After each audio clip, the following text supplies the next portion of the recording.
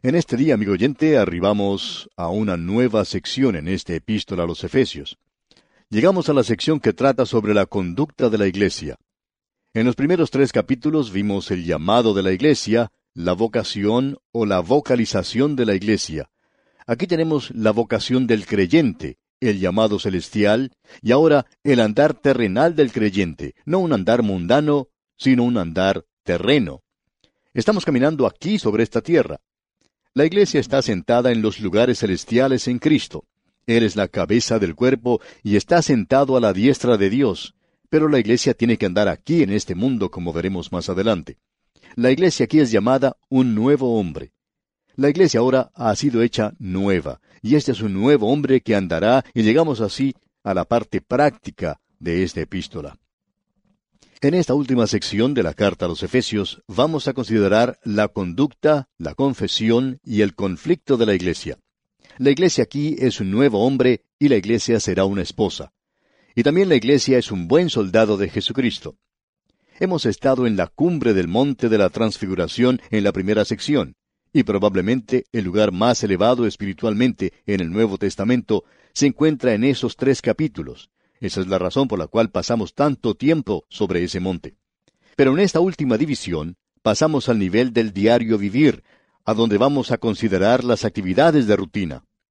Vamos a entrar aquí a lo que realmente es básico, donde nos enfrentamos a un mundo poseído de demonios y a una muchedumbre escéptica.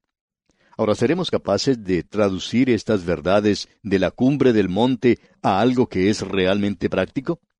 ¿Vamos a ser capaces de estar firmes y de andar a través de lo que sucede en este mundo? Nuestro Señor dijo que estábamos en el mundo, pero que no pertenecíamos al mundo. Se ha indicado que esta epístola a los Efesios ocupa la misma posición teológicamente que ocupa Josué en el Antiguo Testamento. Llegamos ahora a la posición donde esta verdad es manifestada. Josué, usted recordará, entró a la tierra prometida. Él guió a los hijos de Israel a pasar el Jordán. Eso nos habla de la muerte, la sepultura y la resurrección de Cristo. Él los llevó a ellos a la tierra prometida. Allí es donde usted y yo vivimos en el día de hoy, o por lo menos donde deberíamos estar viviendo hoy, en el territorio de resurrección. Josué los llevó a la tierra que Dios les había prometido a Abraham, a Isaac y a Jacob, y también a Moisés. Era suya por el derecho que le daban las promesas.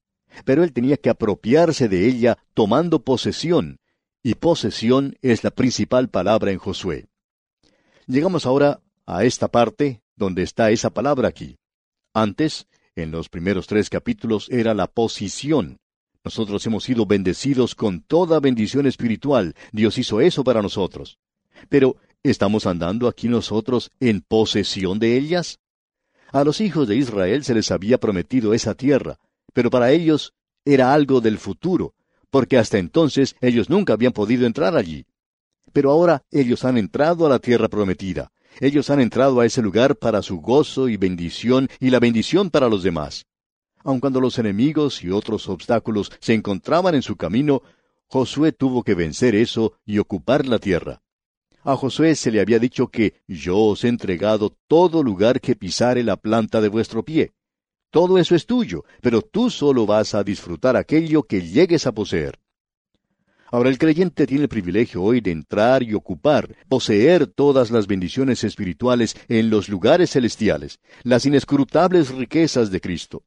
Pero ellas deben ser buscadas con un detector espiritual que es la palabra de Dios. Hemos podido observar declaraciones gloriosas. En lo futuro habrá mandamientos. A aquellos que han sido llamados a ocupar un lugar tan exaltado, se les demandará una forma de vivir que esté de acuerdo con este llamado.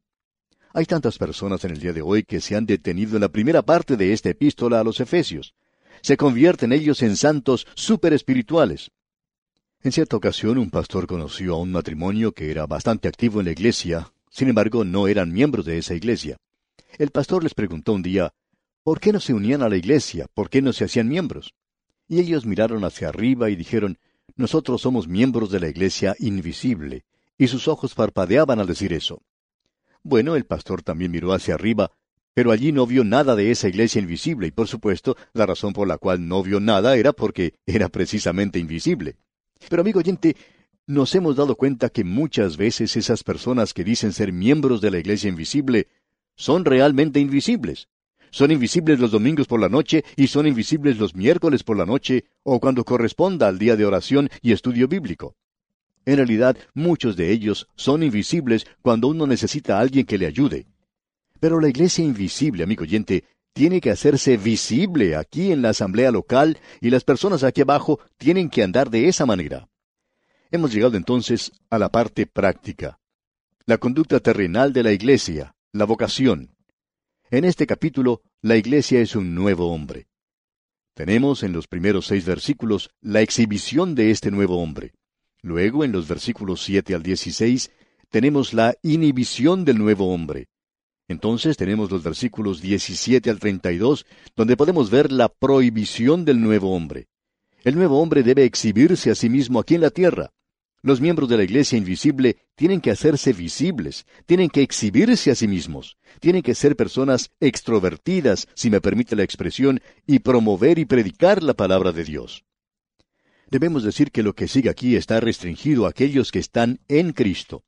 Las personas a las cuales estamos hablando en el presente, por lo menos a las cuales se está hablando aquí en esta epístola, son aquellos que han sido salvos, y el Espíritu de Dios les está hablando a ellos. Ahora, amigo oyente, si usted que nos está escuchando en el día de hoy no es creyente, y sabemos que muchos que no son creyentes nos escuchan porque nos han escrito informándonos eso, lo que Dios está diciendo aquí es que Él no le está pidiendo a usted que haga nada hasta cuando usted llegue a ser uno de sus hijos mediante la fe en Cristo y llegue a formar parte como miembro de su cuerpo. Esto es para aquellos que tienen redención y han oído la palabra de verdad. Ahora no se puede urgir a los muertos a que caminen, no importa cuánto insistamos en eso, o la importancia que tenga el hacer eso, porque Pablo comienza diciendo aquí en el versículo 1 de este capítulo 4 de su epístola a los Efesios: Yo pues, preso en el Señor, os ruego que andéis como es digno de la vocación con que fuisteis llamados. El pensamiento es el siguiente. Él dijo que nosotros estábamos muertos en nuestros delitos y pecados. Esa es la condición del perdido. Usted no va a un cementerio con un sargento del ejército para que él dé una orden de atención a los que allí se encuentran y luego les dice que se levanten y que marchen. Amigo oyente, es mejor que usted comprenda esto con toda claridad. Si usted dice eso, pues no va a haber a nadie que marche. Nadie se va a mover allí. Ellos primero tienen que recibir vida, tienen que ser revividos, tienen que tener luz. Así es que Pablo no está hablando aquí a personas que no son salvas. Permítanos decirle, sin embargo, amigo oyente, que para nosotros es un placer tenerle a usted si usted no es un creyente. Pero permítanos decirle que usted debe quedarse como observador nada más y escuchar, porque lo que tenemos aquí le dirá a usted lo que Dios le puede pedir a usted si usted llega a ser un creyente. Y luego, cuando usted observe a su alrededor, usted sabrá si los santos, los creyentes que usted conoce, están viviendo como Dios quiere que ellos vivan. Esto, digamos de paso, es un programa muy bueno para tener a mano y ver si los santos se están comportando como deben. De modo que tenemos aquí instrucciones dadas a un nuevo hombre, no al hombre que está muerto en delitos y pecados. El mundo está diciendo en la actualidad, y las religiones están diciendo lo mismo: haz algo y llegarás a ser alguien. Sin embargo, Dios dice: sé alguien, y luego podrás hacer algo. Leamos una vez más el versículo 1 de este capítulo 4 de la epístola a los Efesios. Yo pues, preso en el Señor, os ruego que andéis como es digno de la vocación con que fuisteis llamados. El comienzo de este versículo nos indica que Pablo está hablando, considerando todo lo que Dios ha hecho por el creyente y que ya ha sido señalado en los primeros 3 capítulos. En vista de todo esto, por tanto, Pablo es un prisionero a causa de su posición en Cristo. Ese hombre que está ocupando un lugar en los cielos está también en la prisión, digamos de paso. Y él está en ese lugar porque él ha sido un testigo a los gentiles y él les está diciendo a ellos: yo pues, prisionero del Señor, os ruego. Un preso en el Señor. Esa palabra rogar aquí es la misma que él usa ya en su epístola a los Romanos capítulo 12 versículo 1. No es el mandamiento que se escuchó en el monte Sinaí, acompañado de fuego y truenos. Es el gentil llamado del amor. Os ruego que andéis como es digno de la vocación con que fuisteis llamados. Y en Romanos dice: Os ruego, pues, por las misericordias de Dios, que presentéis vuestros cuerpos como un sacrificio vivo. Aquí es el andar como es digno de ese llamado. Este es un llamado para andar en un nivel que está de acuerdo con su posición que tiene en Cristo. Pablo dice en su epístola a los Filipenses, capítulo 1, versículo 27, «Solamente que os comportéis como es digno del Evangelio de Cristo, para que, o sea que vaya a veros, o que esté ausente, oiga de vosotros que estáis firmes en un mismo espíritu, combatiendo unánimes por la fe del Evangelio». Es decir, su forma de vivir, el estilo de vida. En su epístola a los Colosenses, capítulo 1, versículo 10, dice, «Para que andéis como es digno del Señor, agradándole en todo, llevando fruto a toda buena obra, y creciendo en el conocimiento de Dios».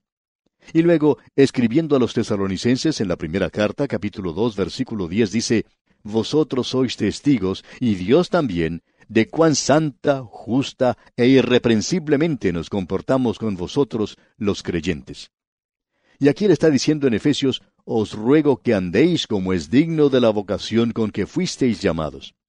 Ahora, amigo oyente, la gente quizá no le está diciendo nada a usted, pero ellos están oliendo un aroma, por así decirlo, para ver si usted es genuino o no lo es, para ver si usted es realmente un hijo de Dios por medio de la fe en Jesucristo. Y la única forma por la cual ellos pueden saber es por su forma de andar. ¿Cómo camina usted a través de la palabra? Y de paso, lo realmente importante no es cómo camina usted, sino dónde camina. Usted recuerda lo que nos dice el apóstol Juan, que si andamos en luz, como Él está en luz, tenemos comunión unos con otros. Y eso es andar en la luz de la palabra de Dios. ¿Cuánto tiempo pasa usted, amigo oyente, realmente estudiando la palabra de Dios? ¿O no sabe usted que sus mismos hijos conocen cuánto tiempo pasa usted en la Biblia? ¿No sabe usted también que sus vecinos lo saben? ¿No sabe usted que la gente en la misma iglesia sabe cuánto tiempo pasa usted en todo eso? Y luego, cuando nosotros hablamos de comunión con Dios, tenemos que andar en la luz. ¿Y qué podemos decir acerca del hombre de afuera? Pablo está diciendo, basándome en el hecho de que yo soy un prisionero y que estoy en la prisión por ustedes los gentiles, les ruego, no es un mandamiento, sino que les ruego que hagan esto.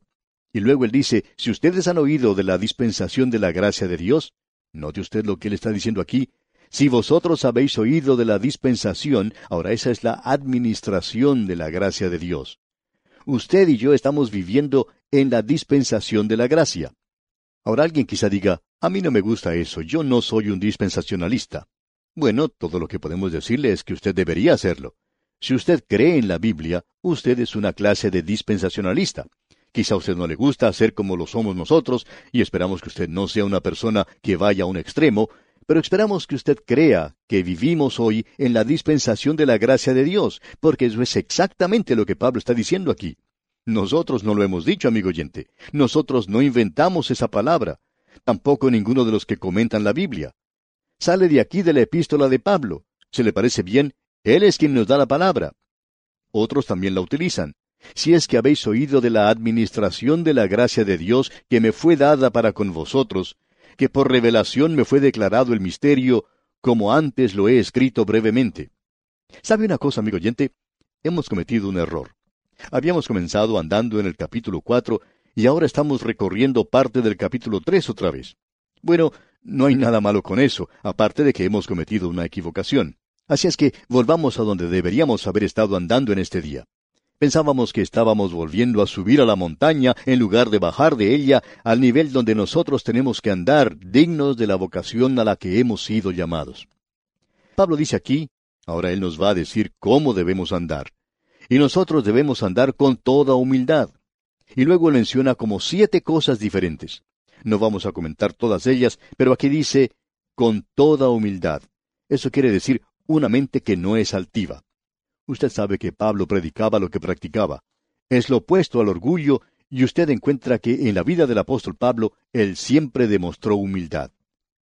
El contraste de esto lo encontramos en una historia que ya hemos mencionado en otra oportunidad. En cierta ocasión, un joven estudiante en un seminario había sido enviado a hablar a una iglesia conocida. Bien, él estaba muy orgulloso porque lo habían llamado a él para ser el ministro en esa gran iglesia. Así es que él fue a ese lugar, y debemos destacar que él nunca había tenido ninguna experiencia. Él era un joven muy inteligente en su clase y en su estudio, pero cuando se puso de pie para hablar a la audiencia, experimentó algo que nunca había conocido antes, y ese era el temor de hablar en público. Él se había olvidado de todo lo que sabía. Se había aprendido el mensaje de memoria, pero se le olvidó. Había olvidado todo. Así es que, a tropezones, él pudo finalizar algo de un mensaje. Una anciana que se encontraba en la audiencia se le acercó al terminar el servicio y le dijo, «Jovencito, yo le estaba observando en esta mañana y me gustaría decirle que si usted hubiera subido al púlpito en la forma en que descendió de él, entonces hubiera descendido de él en la forma en que subió. Él había subido con mucho orgullo, pero había descendido, amigo oyente, con humildad y mansedumbre. Así es que podemos darnos cuenta que esto es lo opuesto al orgullo. El apóstol Pablo, escribiendo a los Filipenses, dice en el capítulo 2 de esa carta, versículo 3, «Nada hagáis por contienda o por vanagloria, antes bien, con humildad, estimando cada uno a los demás como superiores a él mismo». Creemos que ese es el estandarte de todas las virtudes cristianas. Caracterizó a nuestro Señor Jesucristo. Él dijo, «Llevad mi yugo sobre vosotros y aprended de mí, que soy manso y humilde de corazón». Hay muchos creyentes en la actualidad que tienen orgullo de su raza, tienen orgullo del lugar, tienen orgullo de su rostro y en realidad hasta tienen orgullo de la gracia. Son orgullosos hasta de haber sido salvos por gracia. Necesitamos, amigo oyente, andar en humildad y mansedumbre. Ahora hay algo más que decir acerca de este andar en humildad, y es este asunto de ensalzarnos a nosotros mismos. Eso fue lo que hizo Satanás. Él cometió este tremendo error. Se cuenta una historia acerca de un grupo de personas que fue a visitar el lugar donde había vivido Beethoven en Alemania. El guía los estaba llevando por diferentes habitaciones y llegaron a una donde se encontraba el piano, donde Beethoven había llegado a componer algo de su música. Al finalizar su discurso, el guía le dijo a la gente que estaba visitando si había alguno entre ellos que quisiera sentarse al piano por un momento y tocar una nota o dos. Y toda la gente que estaba allí se abalanzó sobre el piano. Cada uno quería llegar a ese lugar primero, pero solo un anciano se abstuvo de hacerlo. Después que todos habían tenido su oportunidad, el guía le preguntó a este anciano, «¿No le gustaría a usted sentarse ante el piano y tocar un poquito?» Y el anciano respondió, «Oh, no, no soy digno de hacerlo». Y el nombre de ese anciano era Paderewski, probablemente el único hombre que era digno de tocar el mismo piano que había pertenecido a Beethoven. Y él fue el único que no quería hacerlo. ¿Cuántos de los santos en la actualidad, amigo oyente, se lanzan a hacer cosas aún en la iglesia y no tienen don para hacer eso, pero lo hacen de todas maneras? Dijimos que hay veces que tenemos problemas en encontrar gente que haga las cosas, pero tenemos también otro problema, y ese es el extremo de personas que están haciendo cosas que no deberían hacer. Necesitamos, pues, andar en humildad. Ahora, mansedumbre no quiere decir debilidad. Los hombres que se destacan por ser mansos son en el Antiguo Testamento Moisés y en el Nuevo Testamento el Señor Jesucristo. Es difícil imaginarnos esto cuando observamos a Moisés descendiendo del monte Sinaí y quebrando las tablas donde estaban los 10 mandamientos. Cuando uno observa lo que le dijo a su hermano Aarón y a los hijos de Israel, ¿llama usted a eso mansedumbre? Bueno, Dios la llama así. ¿Fue el Señor manso cuando Él se dirigió al templo y expulsó a todos los que estaban haciendo negocios alrededor de ese lugar? Sí, amigo oyente, Él fue manso. Bueno, el mundo no llama a eso mansedumbre. ¿Qué es entonces mansedumbre? Mansedumbre es tener el deseo, el gusto de hacer la voluntad de Dios a pesar de las consecuencias. El inclinarse uno mismo a la voluntad de Dios. Eso es mansedumbre. Paciencia es tener un buen temperamento. Ese es un fruto del Espíritu. Cuando estudiamos allá la primera epístola del apóstol Pablo a los Corintios, hablamos de esto. Tener paciencia quiere decir el quemar algo lentamente por un período largo de tiempo. Quiere decir que nosotros no debemos ser cortos en nuestro punto de vista. Hay algunos de nosotros que somos así. Repetimos pues que este es uno de los frutos del Espíritu. Ahora, la cuarta cosa que notamos aquí es lo siguiente: soportándoos con paciencia los unos a los otros en amor. Quiere decir, el controlarse a uno mismo en un espíritu de amor, siendo pacientes unos con otros, perdonándonos unos a otros. Luego se menciona un quinto punto, y es el de guardar la unidad del Espíritu. El Señor Jesucristo oró para que nosotros pudiéramos ser uno. El Espíritu de Dios nos ha bautizado en un cuerpo. Nosotros debemos mantener eso, debemos mantener esa unidad, debemos mantener una unidad con los demás creyentes. Usted y yo deberíamos sentir que todos somos parte de un cuerpo. Pertenecemos a un cuerpo, digamos de paso. Debemos decir que esas son cosas maravillosas. Se menciona aquí 7 unidades que nosotros debemos guardar.